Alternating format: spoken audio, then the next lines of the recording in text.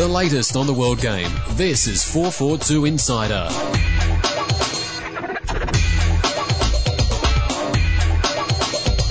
Hello, welcome to this week's momentous 442 Insider podcast. Momentous in the fact that this is the first time we've had the whole team in the same room at the same time, dispelling the rumours that Kevin and Aidan are actually the same person.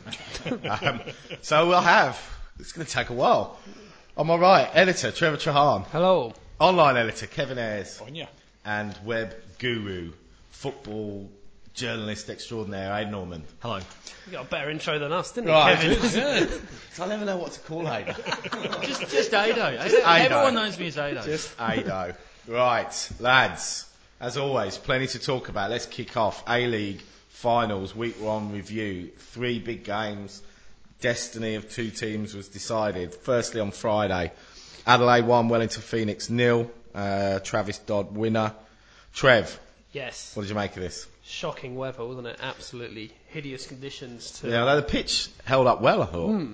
Yeah, which probably affected the crowd a little bit.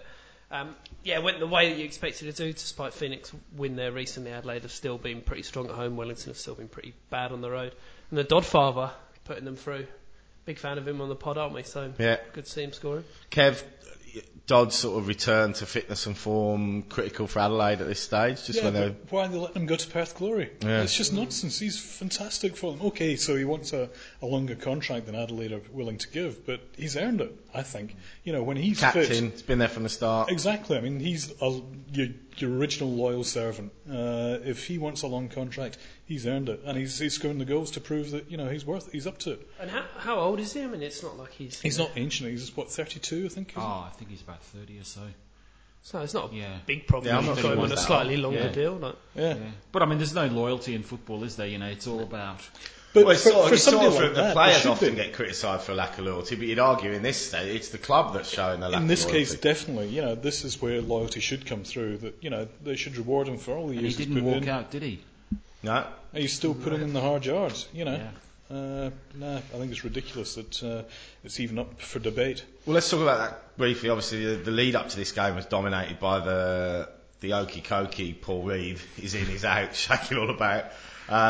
We hear he's back in the frame now to be picked this week. Is that still right at the moment? Ado? That's the latest that he had talks with Rinnie Coolen on Monday, and I think they've sorted things out. It's like a teen romance played out in public. It is. It's all off. It's back on again. My new best friend. He fancies someone else. I'm having him back.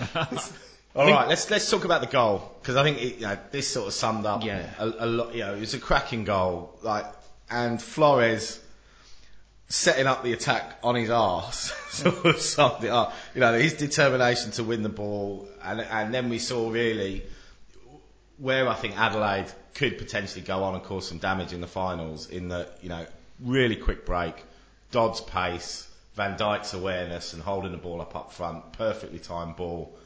Trev. Yes. This was the goal that got them through. Can that combination, Dodd, Flores, Van Dijk, get them to the grand final? Definitely. Yeah, I mean, they've certainly got the players. You'd fancy them to be good enough to navigate past Gold Coast this week. And then they're only one game away from, almost certainly going to Brisbane for the grand final. So, yeah, I mean, in terms of attacking stocks, there's not many teams better, is there? Yeah. And I think that sort of style and that ability to hit teams on the break in that manner is probably going to, I'd say, give them the best chance of going away to them all. In all likelihood, the Mariners and winning that game. Leckie coming back into the fold as well. Yeah, true. Reid as well, he just adds something more. So But I think you're overlooking the fact that for all Adelaide United's attack is very, very good, Mariners' defence is equally as good. Yeah. I think. And I think that'd be a great match if it turns out to be the preliminary final. But I'm not altogether convinced Adelaide are grand final material this year. There's a lot of good teams ahead of them. There's 3 very, very good teams in the finals there. And Adelaide have a slight tendency to sometimes go to sleep, I think. They just don't put 100% in for 90 minutes. Okay. Quick wrap on Wellington Phoenix. Looking at the season as a whole, Ado, would they look on this season as a success or as a failure? Well, if you read the somewhere in between the two. Yeah, I think so. I think if you read the local press in New Zealand, they were pretty much slated for a failed campaign. I was reading Fred Woodcock's assessment of the season. I think to get 2 finals appearances in 4 seasons is a tremendous effort, and I think it just underlined as well that how much they missed Eiffel, because he was woefully off the pace when he came on. Yeah. And you can just see how That's much... understandable, though. And he had a great chance as well, let's not forget. It is understandable. It just goes to show how much a difference he would have made had he been there. But you'd argue, Kev, the people that they brought on, their 3 substitutions, Chris Greenacre, Paul Eiffel and Daniel, is arguably a sign of how far they have progressed. That they can, they can travel to a finals match with those guys on the bench. That's the depth that they've got, which is great. But I still think Phoenix were a victim of the fact that, Adelaide, Mariners and Roar came on so well this season. And certainly in my case, completely unexpectedly. Yeah. We won't mention that. We won't mention our predictions at the start of the season. But yeah, I think it's made them look bad by comparison. If those 3 teams hadn't done as well as they had, then I think Phoenix certainly would have made the next round of the finals, possibly even the grand final. They've got a good team. They had a good team. I just hope they continue to have a club next season. Okay. The major semi-final Saturday night, Central Coast Mariners went down 2-0 to Brisbane Roar. Goals in the second half from Costa Barbarousis and skipper Matty Mackay. Ado, your perspective on this? Every time I see Raw, they just seem to, for me, they do something else. They rode their luck, and then they scored 2 fantastic goals on the break. I think they're just probably the best team I've seen in the A-League so far. But having said that, I went up to Gosford for that game, and my recollection of the game was it was all the Mariners, but Roar won 2-0. Yeah. That just shows, they can pluck goals from nowhere. Take a game by the scruff of the neck, turn it around, take the goals, walk off, winners. It also shows they've got a bit more to their bow than perhaps we've been giving them credit for, because we've sort of said they've been playing fantastic, dominant football, dominating possession. They then showed that they could go to a game where it didn't all go their way. They weren't given possession in the manner they were, but they still come away with 2 goals on the break. So it showed that they can adapt. Because I think, against the better sides in the league, you're not going to be able to dominate for 90 minutes. And it's how you then, when the momentum's with the other side, that you don't concede, you bide your time, you're patient, and then you pick them off when you get the chance. And I thought they did that superbly. And they played the conditions as well. It was very, very hot. I think, Kev, you were there. And they didn't play the all-action game in the first half. They basically sat back a little bit more. And then the second half, Trev, outstanding. One thing that was probably the only disappointment, and what was a fantastic game, was the crowd. Yeah. It was a major semi-final. 2 years ago they got 19,000 there, albeit against the Jets, accepted, but... So still a big drop though, isn't it? Half crowd. I haven't really got a reason for it. Does anyone know why they wouldn't? I don't. Kev, you were there. I mean, to be fair, it didn't feel like it was a small crowd there. It felt like a good crowd. I thought it was 10 to 12,000, somewhere around there. When it came up as 10, I wasn't that surprised, but by the same token, yeah, it was it was actually quite a good atmosphere. I wish they'd learned some more songs though. Mariners.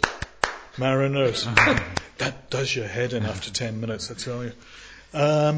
But, when it's Newcastle Jets, you're going to get a really, really good travelling support. The Brisbane Roar fans travelling down for it. Yeah, it was a good effort. Yeah. Thousands of them. This was a good chance for the local fans to say, okay, we deserve a home grand final. If we get it, we deserve it to have it here.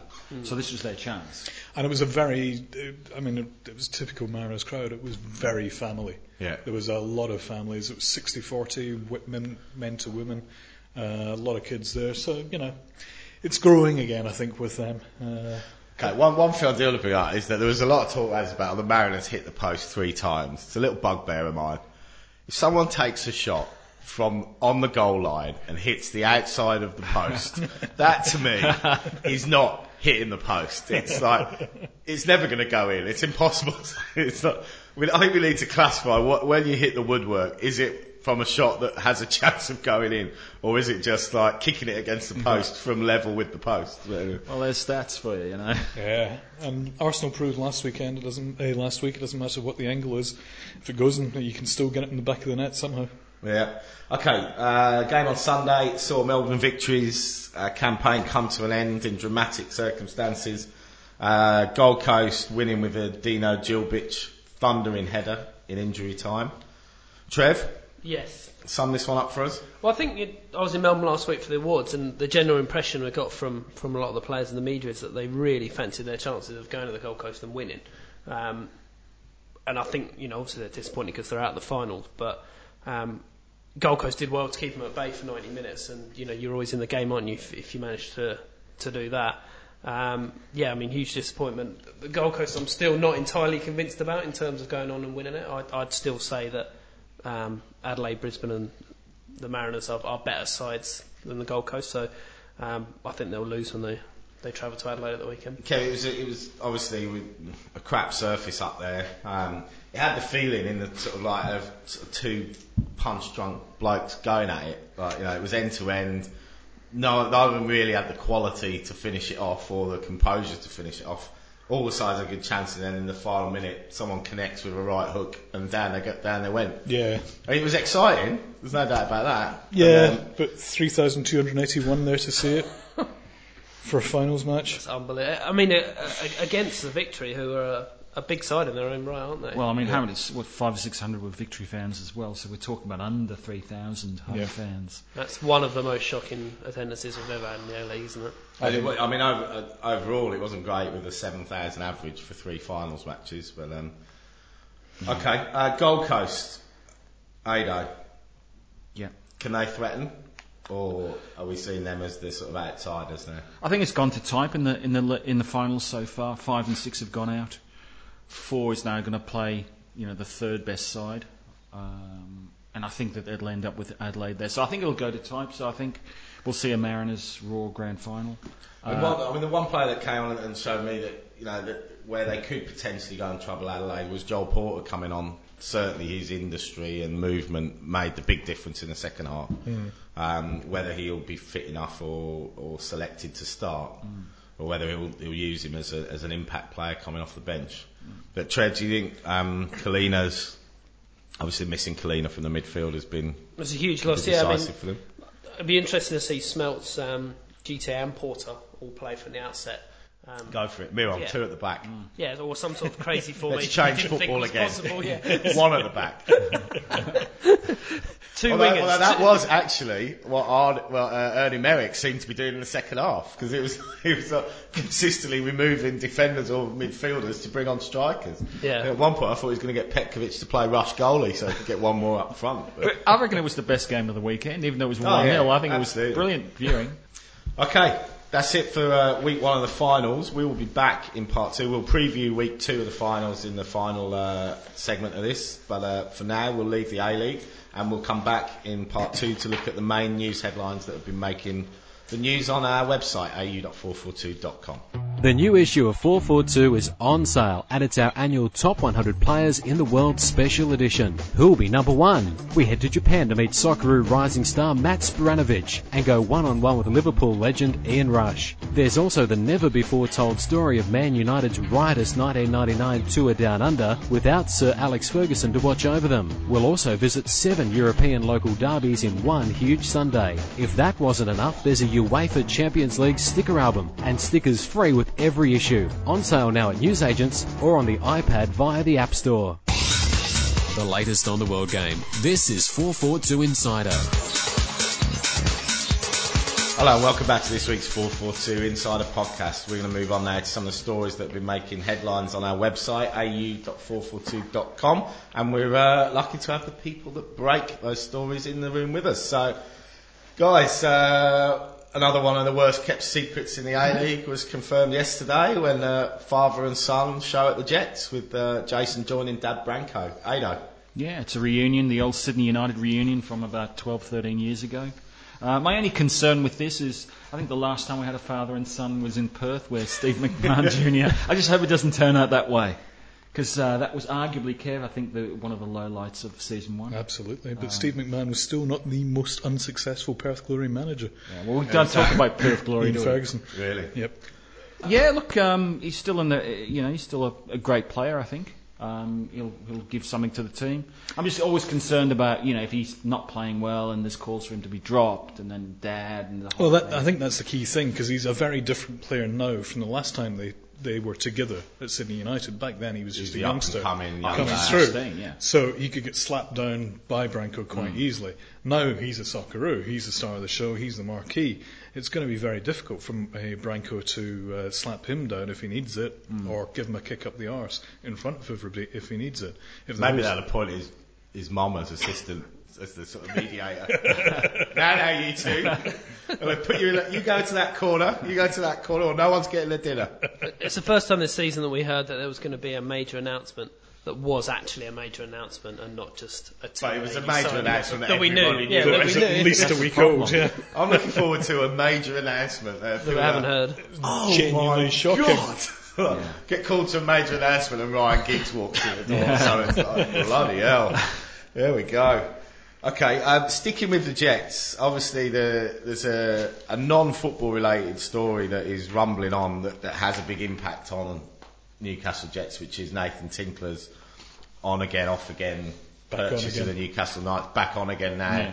Joey Johns has come out and sort of sided with Tinkler, which you would imagine would be very significant up there, certainly with the fans and the members. So there's obviously we talked about a decision to mirror the Knights colours for the Jets next year. We had the story that will they go back to gold if the Knights takeover doesn't happen? Kev, this is obviously a massive story when it broke. Has the interest been there again on going back to gold, or have people got their head around the new kit now? I think people see the going back to gold thing as just the speculation it is at the moment, to be honest. It's not as big a story as the original move to abandon the gold, which was possibly our biggest story of all time. Yeah, the amount of how many comments do we have on it? It went pages and pages, but in terms of actual hits, probably our biggest story of all time. Astonishing. Lubo-esque. Yeah. Wow. Yeah, that's impressive. But yeah, I mean, I think we're still divided opinion-wise on this table as to about the colours and strips. I still don't think it should be done without consultation with the fans. You can't just drop an identity. Apart from anything else, if Tinkler does drop his interest in the Knights now and we're stuck with the Knights colours for an A-League team, it's even more ridiculous, but hopefully that won't come to pass. Okay. Other news this week was the confirmation of Melbourne Victory and Sydney FC's Asian Champions League squads. Some surprises in both. Juho Michaela missed out for Sydney FC, which Trev seems a strange one to me. When they've lost Alex Bross to Japan, they've been short on firepower up front all season. Yep. He was signed at the time, I believe, with a view to the Asian Champions League, and they haven't picked him in the squad. Well, yeah, I've got a comment from when he first signed to Sydney saying, he didn't say, I'm going to play in the Champions League, but he says, I'm really looking forward to playing in the Asian Champions League, and you'd have to say he was well within his rights to assume that he was going to form part of that squad. With Broscott, it's interesting that Levicka seems more intent on having more cover at the back than up front, which might say a lot about how he's going to approach the Asian Champions League. Yeah. I think it was actually because it was all Jamie Coyne's fault. Jamie Coyne. I hope you're happy with yourself, son. Once again, it's all Jamie Coyne's fault. No, apparently he was supposed to take Keller's place in defence. Right, because the other sort of part of this is that he's the visa restrictions on overseas players. So, which would have freed up the visa place for Joe to come in. But bizarrely, there was a disagreement over his press release leaving Perth Glory. Perth Glory then stopped his release. So there's also a backdrop to this, Ado and Kev. I'll ask you guys, obviously go up to and see the training sessions a lot. There was discussion that this may have been a contributing factor in Edwin Lutz's resignation that we'll talk about as well, in the fact that Michaela was apparently a Scott Barlow signature, or driven by him without Edwin's sort of inclusion, or as much inclusion as he would have liked, or even I saw that story, that line in the story, power struggle story. But CEOs shouldn't necessarily be picking and choosing players anyway. It should be across it, though. It should be Levicka's decision is to balance the books. So. And he did trial for Sydney before he was signed, so Levicka at least got a chance to cast an eye over it.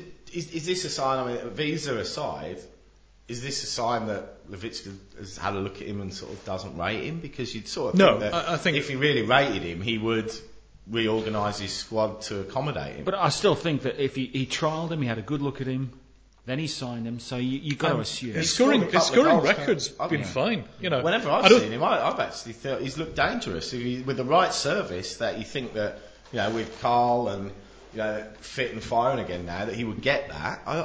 I would have thought that they would have. I think Levitsky has just had to be pragmatic over his defence, and he needs Keller as his rock in defence. But also, and I'm terrified by the thought that Jamie Coyne was going to be the answer. The Matt German leaving to Brisbane now just seems even more ridiculous. That's a huge blow. That should never have been allowed. Good Aussie centre back that you've let leave the club. Yeah, that should never have been allowed. But last night I saw the game against Sydney United. I was the only journo there. They won 1-0, and like every opportunity comes up, and Michaela isn't in the squad. Joel Chianese stepped up. He was a second half substitute. Came on, did really well, scored a great goal. He's now put himself in the frame. Brendan Gann got injured in the second half, got stretchered off. So he's a kind of like an attacking option. So, while they've lost Michaela, I think Chianese has showed that he could perhaps step as being like the fourth striker now in the squad. Yeah, this isn't strictly about Sydney FC, although Sydney FC are the sort of latest culprits of it. We saw it in Melbourne Victory last year. This whole loaning players for the Asian Champions League. Now, I understand the fact that the squad for the Asian Champions League is 7 players bigger than the squad for the A-League, so they've got to get extra players from somewhere else. But surely this almost creating an A-League all-star squad to take on the Asian Champions League makes a bit of a mockery of it. Would you agree? Completely. I'm so against it. The bending the rules, the rewriting the rules. I mean, I've had it spelt out to me by one of the other clubs that this is not a loan. Yeah. Under no circumstances do call it a loan. Can you please, take out any mentions of loan? It's a short-term contract. Well, no, it's a loan, and it's outside of a transfer window. It's illegitimate in my book. I mean, just by the rules of the game, it shouldn't be allowed. But the very concept of what they're trying to do is of pulling in bit from this club, bit from that club, we're an A-League All-Stars. It's just nonsense. Stand or fall on your team. We have got the powers against us simply by always coming into the competition a year after we qualified. But that's the big thing for me as well, that he's always going to...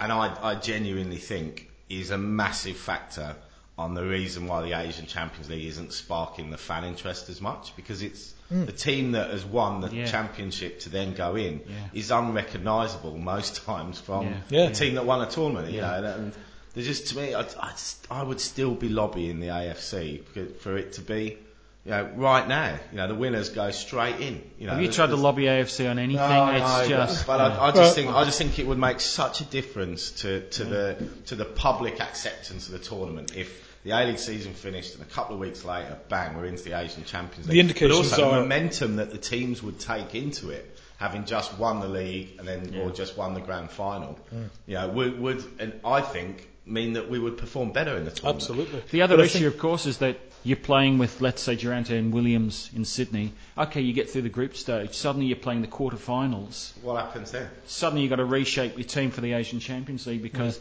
2 key players are now out, even 3 in other clubs. Yeah. Also, with the FFA Cup starting, the indications are that the winner of that will be able to qualify straight into that year's ACL, which should at least make a bit of a difference, even if it is South Melbourne that's going to represent us in the ACL. Well, that was the problem they were saying when we were at the FFA that time about how the Asian Confederation classifies a club. You have to be a club to play in the tournament. You need a certain amount of attendances and this and that. They were concerned, weren't they, that the State League sides won't count. So even if a State League side did win it, there's a possibility they wouldn't be able to go into I think that probably applies to Gold Coast United.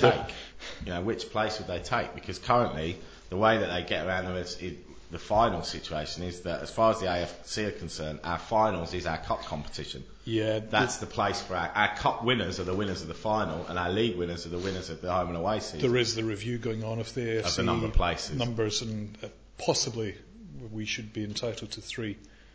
3 places if we can tick enough boxes this time. Yeah. We've gone up. Could suddenly just loan the entire Brisbane Roar squad. Right, let's talk about Melbourne Victory's squad, because there was a couple of surprises in there as well. The main one being Martin Dugandzic, who was left out, and this would presumably signal that he's on his way out, and the rumours are that he's refused to sign a new contract. And the Heart are keen, aren't they? And Heart are keen to pick him up. As far as I'm concerned, this would be a massive loss to Melbourne. Yeah, absolutely. With an ageing forward line with Archie, Danny Allsop, whenever I've seen him play, I always think he's a quality player, that link man between midfield and attack. So I can sort of understand where he's coming from, because he probably looks at this season and thinks he hasn't had the opportunities that he might deserve. What I didn't understand, though, was the line coming out that he didn't want to play in the Asian Champions League. He can sign for Heart, but Heart's season's over. It's going to be a long time That's waiting. got to be their spin on it, surely. You would think so, but But then I guess I've not heard a rebuttal. is he maybe talking about what Ada's talking about, that he doesn't want to commit to, on the basis that if they got out the group stages, he's then playing for a different side. Yeah, well, that happens. What's been the reason why they dropped this? Has it been actually, because I haven't spoken to Ernie, so I don't know. I've not seen anything from Melbourne, apart from the fact that he wasn't in the squad. The indication, the line from Melbourne was that he didn't want to play in the Asian Champions League and was refusing to sign a new contract, so it got dropped. And the line from Melbourne Heart, Scott Munn, is that they have expressed an interest in him and want him. He's going to end up at Heart, but that still shouldn't stop him from playing in the Asian Champions League, as far as I can see. Well, I think it would definitely be a great signing for Heart, and they're obviously looking to bolster their forward ranks with Aloisi and Seabon. Yeah, it's an aging forward line, wasn't it, last year? The other dropout was Ricardinho, again because of the visa situation. He's a player that has flattered to deceive a bit. He's shown it in flashes, but just not consistently. Yeah, I think everyone's putting the money in the fact that he might turn out to be another Carlos. Average first season and then suddenly shine second season. I think there's a good chance of that. There is something there. He has got ability, but just not had the chance to shine properly this season. Okay, let's go a bit further afield with North Queensland Fury. The still undecided future of North Queensland Fury. They seem to have raised the 1.5 million that was supposedly the target. There was talk that those goalposts have been moved a little. Ado, this was your story. Can you give us a bit more background on this? Yeah, I spoke to Rabbi Crame on Sunday night. We ran this story. They were upset that there was a yarn in the Australian about the club requiring another 2 million or so. They didn't know where that came from. They certainly hadn't been. They told me that they hadn't been told about this by the FFA, and I think Kevin and I we've seen emails that suggested it is 1.5. It doesn't suggest. It absolutely spells out. It was interesting. The email was forwarded on, though, wasn't it? From Fury, obviously. Today, obviously, we're speaking today. They're actually in Sydney today, and that's actually a story we'll be chasing. No, that's been delayed. Oh, it has it? Yeah. There you go. Ben Buckley's mother died, and the meeting's been postponed. Fair enough. That's obviously something that we're waiting on. David Williams spoke about the issue on his first day at training, and I think everyone just wants to get this situation sorted out as quick as possible. They claim also they've raised $700,000 in commitments to their community model. So, they're doing what they can. The underlying fact remains that if we have to lose a team, it seems ridiculous that we're going to lose Fury, which has obviously great community backing, and keep Gold Coast United, which doesn't. Gold Coast United's been more successful, but I think Fury offer more long term. They're certainly building a club there. Yeah, they are. They really are. And look, I've been there. I've been amongst the fans. I've been there on matches. I've been in Townsville, and there's a lot of passion for football. You guys driving 9-10 hours for games. Yeah, and you sort of think that if they move to that community model, if they've got 700,000, well, that's what they say. From that, then that is everyday fans stumping up from between $3,000 and $30,000. So, and there's probably 5,000 or 6,000 of them up there. That's twice as big a base to start from than Gold Coast. Gold Coast and they're putting their own money in their pocket to safeguard the club. That to me is the fundamental sort of rock on which you can build a football club. And they're developing a terrific relationship with Football Queensland as well. just in terms of just getting that structure in place right. I think there's a lot that can be done up there. So I just really think that sanity has to prevail. From a financial point of view as well, I mean, from Clive Palmer's point of view, his workforce, his mines are actually up in that area. Well, he's the shirt sponsor, isn't he? Yeah, I mean, if he could transplant his investment to there, and it would probably pay off better than it is in Gold Coast United. Gold Coast United, it's his plaything, and nobody's really paying any attention to it. Up in Fury, it's his workforce. It would be much more of a community business. I mean, going down the community model, isn't that the sort of polar opposite to what how Clive Palmer's running Gold Coast? Oh, absolutely. It's my club. I'm bankrolling it. I'll do what I like. Whereas they're sort of going, that isn't the way to do it, and I agree with that. This is so not the way. I'd say Clive Palmer is the best thing he could do would be to continue doing the shirt front sponsorship. Up his sponsorship. Yeah. How much of an impression do you get that the FFA want them to come up with the money? Because I've always felt this undertone that the FFA aren't that bothered if they come up with it. Well, I just thought that I still come back to that footage of Lyle Gorman where he said that the FFA have applied $9 million dollars into Fury in the last 2 seasons, on top of the $5 million that Don Masson put in. And we mentioned this last week. That would put Fury at having cost $7 million a season for 2 years. And I fail to see how North Queensland Fury, without Robbie Fowler this year, could have overspent more than someone like Sydney FC or Melbourne Victory or run their club at. And I agree, Trev. I sort of think they're... I don't get the feeling that the FFA want them to succeed. The FFA just want to wash their hands off them. That just seems odd to me. I feel like the FFA are going to keep moving the goalposts. Yeah. That was the impression I got from that email. It's kind of no matter what they come up with, they'll go, well, perhaps you need this much now. Yeah. No, I think they might be doomed. The FFA want to walk away from North Queensland, and it's shameful. It really is. I think North Queensland are one of the clubs that should survive. Gold Coast United are simply cannibalising Brisbane Roar's support base, bringing nothing new, barely getting any crowds, terrible surface to play on. There's nothing there. Shane Smelt's leaving, Jason Killeen is leaving. Cherry pick the best of their players, move them up to Fury. I mean, is there anything that Clive Palmer can do we think, that would breathe life into the Gold Coast? I mean, is it going to take a ridiculous marquee signing? I just think Gold Coast is a flawed product. I've said this to you right back at the beginning, before it was even launched, that I just didn't think it was the right area to be moving into. I think we've got the FFA High Hegians are just too focused on must beat the AFL into areas. We must get in there first before the AFL gets in. Forget that. Just do our own thing. Let's grow more organically where the demand is. But you could argue that one of the contributing factors was the fact that all the FFA were bothered about, and it seems to be the same in Fury, is the money. Have you got the money? Will you bankroll this, Clive Palmer? Yes. Okay. Here's your licence. Yeah. No interest in the plan. No interest in the community engagement. No interest in, well, what are you going to be doing to build your franchise? And all we're in the situation of is Clive said, I'm going to bankroll it another year. And there's still, I still don't see the plan. I still don't see the community engagement. What's even more worrying is the fact that the FFA appear to have been quite happy for Clive Palmer to bring the shutters down in Gold Coast United and just move into Roar, take over Roar because that's running short on money, and allegedly bring Miron in to take over at Roar when Ange has done such a great job. I mean, that should never have even been on the table.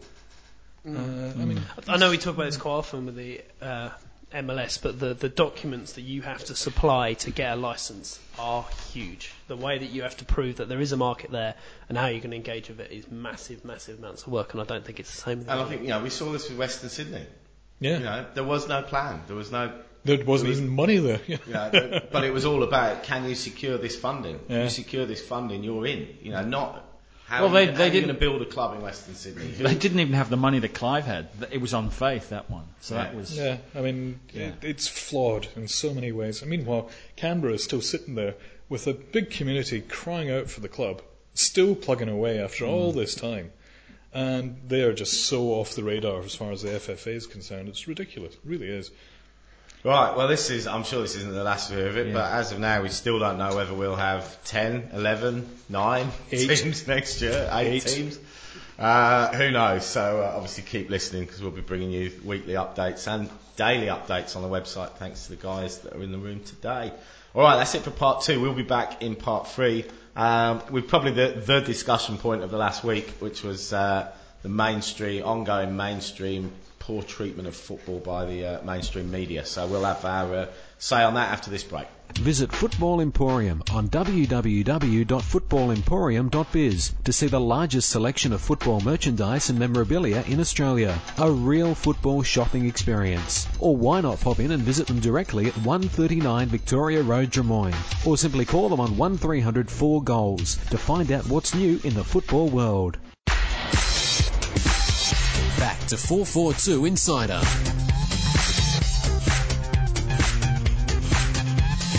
Hello, welcome back to this week's 442 Insider podcast. Well, we're going to turn our attention now to some of the media treatment that football has received over the last week.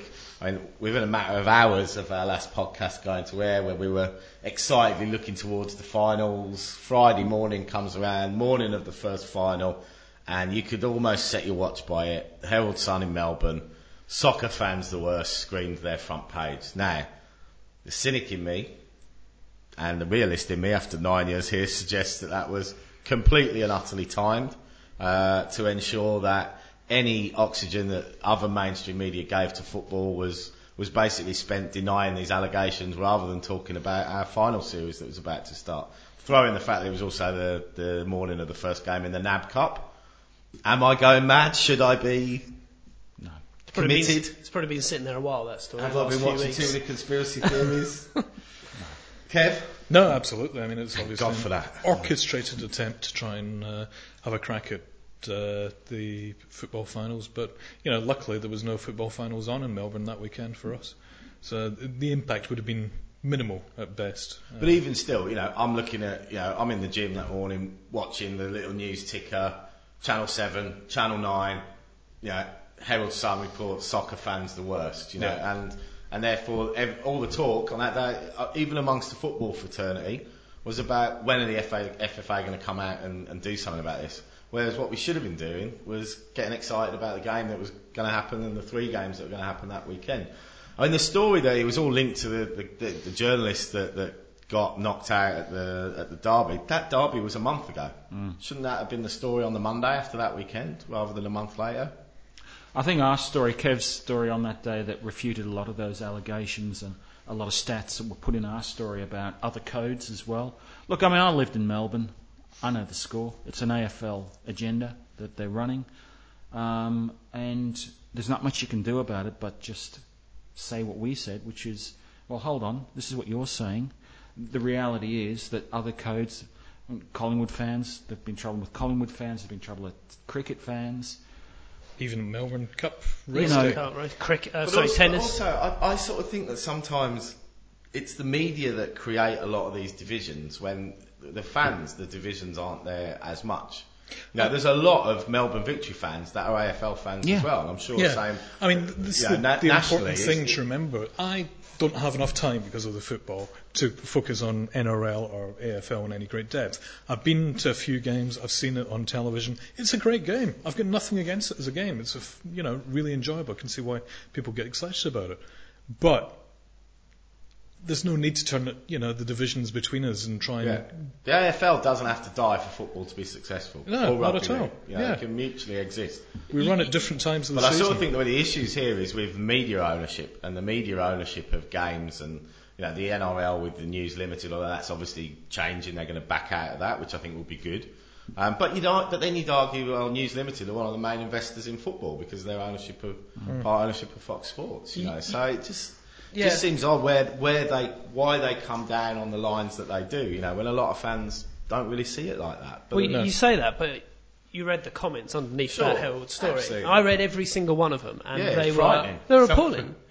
Some of them were mainly racist, some of them were just ignorant, and I don't know how anyone could read those comments at the bottom of the story and not, as a football fan, be annoyed because I thought they were disgraceful. And you could say it's the media that's created that, and that's they've harnessed that attitude. But I'd like to think that the people who are reading those stories are more intelligent than that. And there is a genuine hate for football, and I think some of the reaction from some football people was disappointing. I think people were quite meek about it. I think they were just like, well, there's no point trying to take them on. They're always going to win. And I don't think that's the right attitude to have at all. People talk about a code war and all the rest of it. I'm not saying that, but I think that when people attack our game, we should respond. We shouldn't just go. About the FFA response. In the afternoon, Ben Bucker came out with some quotes that were released. I mean, was that enough? Were we happy with the? I read that quote. Level of the response. The way it was worded, it was 3 guys had sat down in a room and said, Why do we like fans? Well, what is good about fans? Oh yeah, they chant. Yeah, they and it was just a list of things that the stereotyped. I mean, it didn't have the passion of football to release the statement. It defended the fans, but really without actually understanding any of the issues that were at the heart of it. It's the FFA just getting more and more out of touch day by day. What you wanted was a release going, right, I'm going to do a doorstep thing at 1. FFA headquarters, come down and I'm going to say my piece. And whoever the spokesperson for our game is comes out and says it, because that's what they feel. I'm trying to play devil's advocate. Isn't there an argument that by delivering, and I know you made this point, Kev, that it was a Melbourne story, and by Ben Buckley doing a doorstop in Sydney would make it national news? Yeah. Are the FFA in a degree damned if they do and damned if they don't? To a certain degree, but when they do make a statement, you want them to. You've got to go. If you do make a statement, you've got to do it forcibly. To make a statement. Yeah. I mean, I had Simon Hill, I had the guy from Football Supporters Australia coming on to me looking for things that to suggest to say when they go on air because they were about to be interviewed and stuff. And that's not the way it should be. We should have the FFA. You could argue, Ked, that maybe they don't need to make a statement. Maybe what should have happened was they should have supplied all of these stats and arrest figures and that to us. Yeah. Well, to all of the media outlets and said, there's the truth. I think our story led the way. With those stats led the way. They should have had that all ready to go. And the second something comes out, you hit back with, oh, hold on, this is wrong. Yeah. Simon ran me to speak to you to get the stats that you'd used. Should that be what the FFA are doing? Yeah, He's actually absolutely. have those figures to hand to go, here you go, any media people that are doing interviews, here's your ammunition. Here's a briefing note for you. Here's a briefing. Yeah. But in Melbourne, we've all been to Melbourne. It's the Herald Sun. We know what the Herald Sun's all about. I remember years ago, a referee got a little bit, pushed around by some fans. And the front page of one of the local the newspaper in Melbourne was soccer bash. That's what we're talking about. And the story that ran in the aftermath, the story about where their support's coming from, migrants and women, like that again, that's a story, fine, and they're the stats. But there didn't need to be the relation that was the mythical soccer heartland. It's just I don't know. But anyway, I mean, Simon Cooper in his book Soccernomics actually talks about Australia and talks about the AFL one of the best books I've ever read on football. Becoming marginalised over a 100-year period. I mean, do we see that? I mean, does it need to happen? Well, is it actually viable that football will become the number one code here? Personally, I don't think it ever will. I'll say why I don't think it will in a minute, but. I think Simon Cooper's prediction of 100 years is probably too soon. But I think the methodology behind why he's made that prediction. We'll be doing this podcast then. Wow. Will we all be in glass containers with formaldehyde heads? We'll be in pods. Still talking about it, bloody FFA. It'll be Star Wars holographic figures. I think beamed from R2-D2. A lot of what we know, especially about Australia, a country with a small population that will look to grow, everything would indicate that growing population would move towards football because in every other country that's what's happened. I'm not saying it will overtake. The true blue Aussie diehard is slowly getting more and more diluted with the immigrant population for whom football is the number one sport, and for their kids it will be the number one sport. But I think also the globalisation of the way we work and live these days, the fact that you can go anywhere in the world on the internet and anything, I think that has opened football up in this country. Yep. Kev? Yeah, I think the globalisation, where football is all pervasive, is going to win over eventually. But it's important that, the quality of the game locally keeps improving in the way it has. Because, the NSL kick it, hoof it, hurt it method versus Brisbane Roar's beautiful game, whatever, is going to convert people. It's going to take people in. But it's going to take time. I mean, my 2 pence, certainly short, medium term, I think that, it takes it would actually be detrimental if football grew as a local game, simply because for the Socceroos to be successful on the international stage, our best players have to leave this country. They have to go and play in the Champions League and the best leagues in Europe. Otherwise, we can't compete internationally. We won't be able to compete internationally. And there is to that, the fact that the AFL is only played in Australia means that you will see the best AFL players in Australia. It's fact. Same with the NRL. That can't and shouldn't happen in football, because if that happens in football, we're not going to be competing at the Socceroos international level. Discuss. Are you saying ever? I'm certainly saying in our lifetime. Short, medium, because next 20, 30, 40 years. I mean, I don't see ever Australia having a league that compares with the English Premier League or La Liga or Serie A. But surely that should be the target. That's a pretty lofty goal. I think the target's got to be we've got to be as good as the J League in 20, 30 years. That's got to be the target. I think it's got to be realistic. We'll never be anywhere near as good as the EPL. I don't think we've got to have the population. But I think we've got to secure the TV rights that would secure the revenues for those players to come here. I think long term, there's no reason why we shouldn't be able to. Myself. Says a Scotsman. Yeah. Lofty ambitions. Yeah. I mean, personally, I think that, and I do think that, this again from a fan's perspective, we do need to keep in perspective what the A-League is there to do. At the moment, and I think the A-League is a development league. The A-League is a development league, and what we need to do is focus on keeping our young players here a couple more seasons, so they go overseas at 21 rather than 19. And then bringing back our established Socceroos at 30, when they've made their money, if they've spent 10 years overseas, that they've got more than enough money. Bring them back when they've still got a lot to give back to the domestic game, to then encourage the next generation so that they can see their heroes. Finally, my hero's gone overseas for 10 years. He's now back. I can see him for 2 or 3 years when he's still at his peak. And that to me is success for the A-League.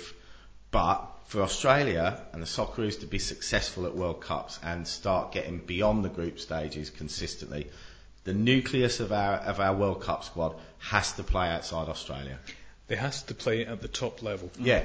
I'll settle for that. Yeah. And the top level currently is outside Australia. Oh, absolutely. Yeah. No, I don't disagree with that. But long term, I still think we should be aiming to make the top level on a par with Australian football.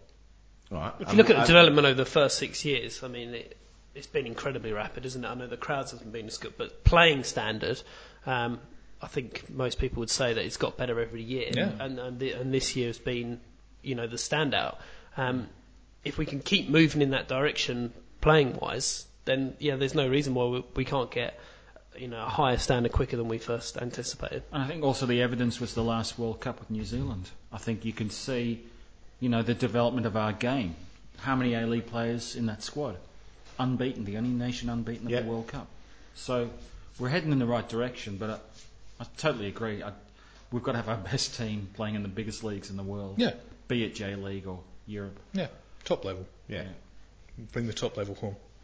All right. Well, one thing you can guarantee is that us here at 442 are doing nothing other than support this game. And we might have our critical moments, we might be critical of where we're going, but the one thing that we are all committed to is the success of football in this country. So long may that continue. That's it for part 3. We'll be back in section 4 to preview the 2 finals games this weekend, so stay with us. The new issue of 442 is on sale, and it's our annual Top 100 Players in the World Special Edition. Who'll be number 1? We head to Japan to meet Socceroo rising star Matt Spranovic and go one-on-one with Liverpool legend Ian Rush. There's also the never-before-told story of Man United's riotous 1999 tour down under without Sir Alex Ferguson to watch over them. We'll also visit 7 European local derbies in one huge Sunday. If that wasn't enough, there's a UEFA Champions League sticker album and stickers free with every issue. On sale now at newsagents or on the iPad via the App Store. The latest on the world game. This is 442 Insider. Welcome back to the final part of this week's 442 Insider podcast. Just 2 games to preview this weekend as we get towards the business end of the A-League season. Saturday sees the second leg of the major semi-final. Brisbane Roar with a 2-goal lead against the Mariners at Suncorp. All over, Trev? Yeah. Let me just throw something at you. I would. 2 years ago, the Mariners lost the first leg of their major semi-final 2-0. Yeah. And Came they back and won 3-0. 3-0. Yeah, but they're coached wasn't by mine. Arnie now. That's the difference. Come on, Ado. Hello, Arnie, if you're listening. Right. Well, I mean, Can they do it again? I mean, they can. Because They were at home because 2 years ago, but... Yeah, exactly. I mean, Brisbane have lost one game all season, haven't lost in 26 games. Not only have they got to lose, they've got to lose by, a couple of goals. 3 goals. I mean, 2 was sent it into extra time. Well, yeah, you might get through on penalties. But yeah, I mean, look, it seems unlikely. Brisbane know what they've got to do. They can control the game from the start. They'll go for a goal as well, Brisbane, won't they? And, as soon as they get their first, that'll just completely kill it off. So Massive crowd as well. Right, Kev, huge, yeah. Okay, you're Arnie for a minute. In fact, no. Thanks. Because you'll walk out and not speak to us. But, okay, you're the coach of the Central Coast Mariners. You're 2-0 down. You've seen the way Brisbane have played all season. How do you approach it? How can they approach this? You can't really. I mean, let's face it. Brisbane Roar are going to walk home with this. Try and rough them up. You try and get in their face. Stick Matt Simon, say run around and kick everyone. Yeah, that's the Mariners of old, though, isn't it? I mean, that's I think the Matt way Simon might do that anyway. that Laurie or Fergie would play it. I don't think Arnie would do that. I mean, certainly he'll go out to try and be strong and bruise them at least a little bit. But I genuinely don't see him trying to hack his way back into contention, and that's not going to work anyway. Roar are playing smart enough where they can defeat that kind of tactic pretty simply. Yeah. You have to try and actually just score your goals. You have to take your chances. They had the chances last week, but good work got in the way. I mean, the only way that I see potentially of them getting back in, I think, would be to, and I think they're one of the few sides that have probably got the fullbacks to do this, is for Josh Rose and Pedge Bowick to effectively play as wing-backs and try and push Raw back as much as possible. And effectively, Miron may have had it right. Go 2 at the back with Svans firing and just try and keep Raw in their own half as much. And almost, when Theophilus gets the ball, stop them playing out from the back. Push Rose and Bowick up, because they are fit enough to do it. And effectively go man for man against their back four, so they can't play it out from there. That to me is the only way, is to almost sort of out Raw and really pressure them in their own third to try and win the ball as high up the pitch as possible. Boych was pretty much doing that last weekend and doing it really, really well. I thought he had a brilliant game. Because if Theophilus starts to go long, they don't really have the big boys at the front. Strandreich and Wilco will just eat that up. So they want to try and play long, but whether or not they're good enough. But having said all that, and I thought Mariners did play extremely well and played really nice football. McGlinchey was on fire, Boych was on fire, and the two of them were working well together. They were still at their most effective when Rose chipped it over the midfield and just bypassed Roar's midfield completely. And that gave them the break. But unfortunately, McBreen was having a terrible day. Simon was no better. I must say, I'd be tempted to potentially put Perez further forward in that structure and have bring back Griffiths and Bozanic in the middle and actually try and disrupt that. So sacrifice your playmaker in that midfield, push him slightly further forward, and say, let's concentrate on trying to win the ball as far forward, because then you're going to get it in the final third, rather than having Perez around the sort of halfway line or in his own half. I'd just say, get out of here. We'll put 2 ball winners in here and try and win this and disrupt their intricate stuff in midfield. I mean, there was big calls amongst the fans on Saturday for Amini and Perez to be on the field together a lot earlier than Arnie finally relented and brought him on for. I think that would have had potential, but I still think you have to bypass Roar's midfield. Yeah. Roar were pressing really high up the pitch. I mean, their attackers were working defence from the top, and it was amazing to see. And it's such an exhausting thing to do, but they maintained it, and that's keeping you pinned back. And then you've got a big midfield presence there as well, also doing that pressing. Like I say, it's a terrible thing to say, but just lobbing it over them with Perez and Amini, fast, young, could have results. It's ugly football, but I think it's the only thing that you can probably do. I'd actually start quite gung-ho if I was the Mariners. First 20-30 minutes, I would absolutely, they've got nothing to lose, yeah. have they? Yeah. Yeah. And The worst case scenario is that they've got a home final and a second chance at getting to the grand final. It's really important that they don't lose players for that game, because I think they're going to know that they're going to be playing the next week. So it's really important for them not to lose players to cards or whatever. But also as well, I think if you're looking at this as the coach and you think, right, in all likelihood, we're going to struggle to get through this, but you've got to back yourself to then getting through to the grand final as the second best team. Then you're going to have to go there again in 2 weeks and play the same team on the same pitch. So potentially, do you try something in this game with a view to the game in 3 weeks to say, hang on a minute, let's just try this. Let's just see if for the first 20 minutes if this works. It might not win us this game because we've got to win 3-0, but it might win us the game 1-0 in the grand final in 2 weeks' time. Yep. Do you think that far ahead as a coach, or do you just think, let's try and win this game? I think you'll still think, as unlikely as it is, you'll still be thinking, there's a chance to host the grand final here. And let's try and do everything we can to win it. Like I said, I think they just need to start well. I think because also the pressure's on the home team. If they concede early, doubt and then comes they in know their that the Mariners mind can defend well. Yep. And the old Suncorp hoodoo might come back. Mm-hmm. So you never know. I agree. I think early doors. Yeah, so let's talk about Suncorp. What sort of crowd are they expecting up there, are they, this weekend? You've got to be looking at 25, maybe 30, you'd hope. I think realistically, you're probably still looking at 20. Or do you think that they'll say, well, we're pretty much there, let's wait for the grand final? Potentially, The floating voters. I don't know, they had 32,000 for their final, I think, last season or the year before. Sydney. Yeah. Sydney game up there. Oh, I'm pretty bullish for a 30,000 crowd. Yeah. I'm thinking early 2022, that's what I'll predict. Okay. Yeah, I'd go with that.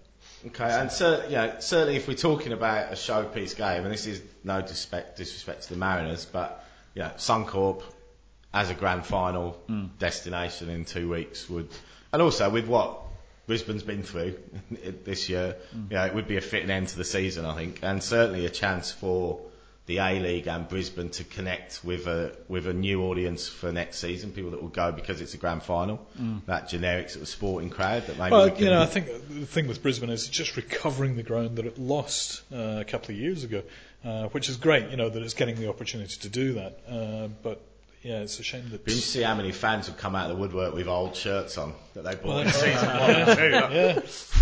Just dust that off, get rid of the moths. Here we go. But look, they pulled over 40,000 for their only other grand final. So I think it's there, and that was with the Brisbane Strikers in the NSL. So you'd think they could pull the 52 for an A-League grand final. Yeah. Okay. Yeah. The other game Sunday is sudden death.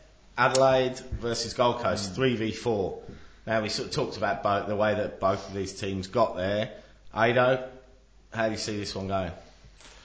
I think it's going to go, I was saying before, I think it's just going to go to type with this finals. 5 and 6 have already gone, 3 and 4 playing. I think the home team, big crowd, if the weather's good. I just can't see Gold Coast having quite enough quality when they really need it. I just sense the Reds are probably the side for this one. I think home side means a lot in the finals. Yeah, I agree as well. I think Adelaide, as we were saying before, Adelaide have got great attack, and in this particular case, I don't think Gold Coast's defence is up to the job. Gold Coast's attack is pretty strong too, but they're just not up to the job of getting past Adelaide this time. But do you not think that with Smelts, Porter, that Gold Coast have got the firepower to worry Adelaide's defence, which has looked shaky post Fife. I always struggle saying that. They've got the firepower, but I don't think they're lacking the creativity where it's needed to set the firepower up. I feel.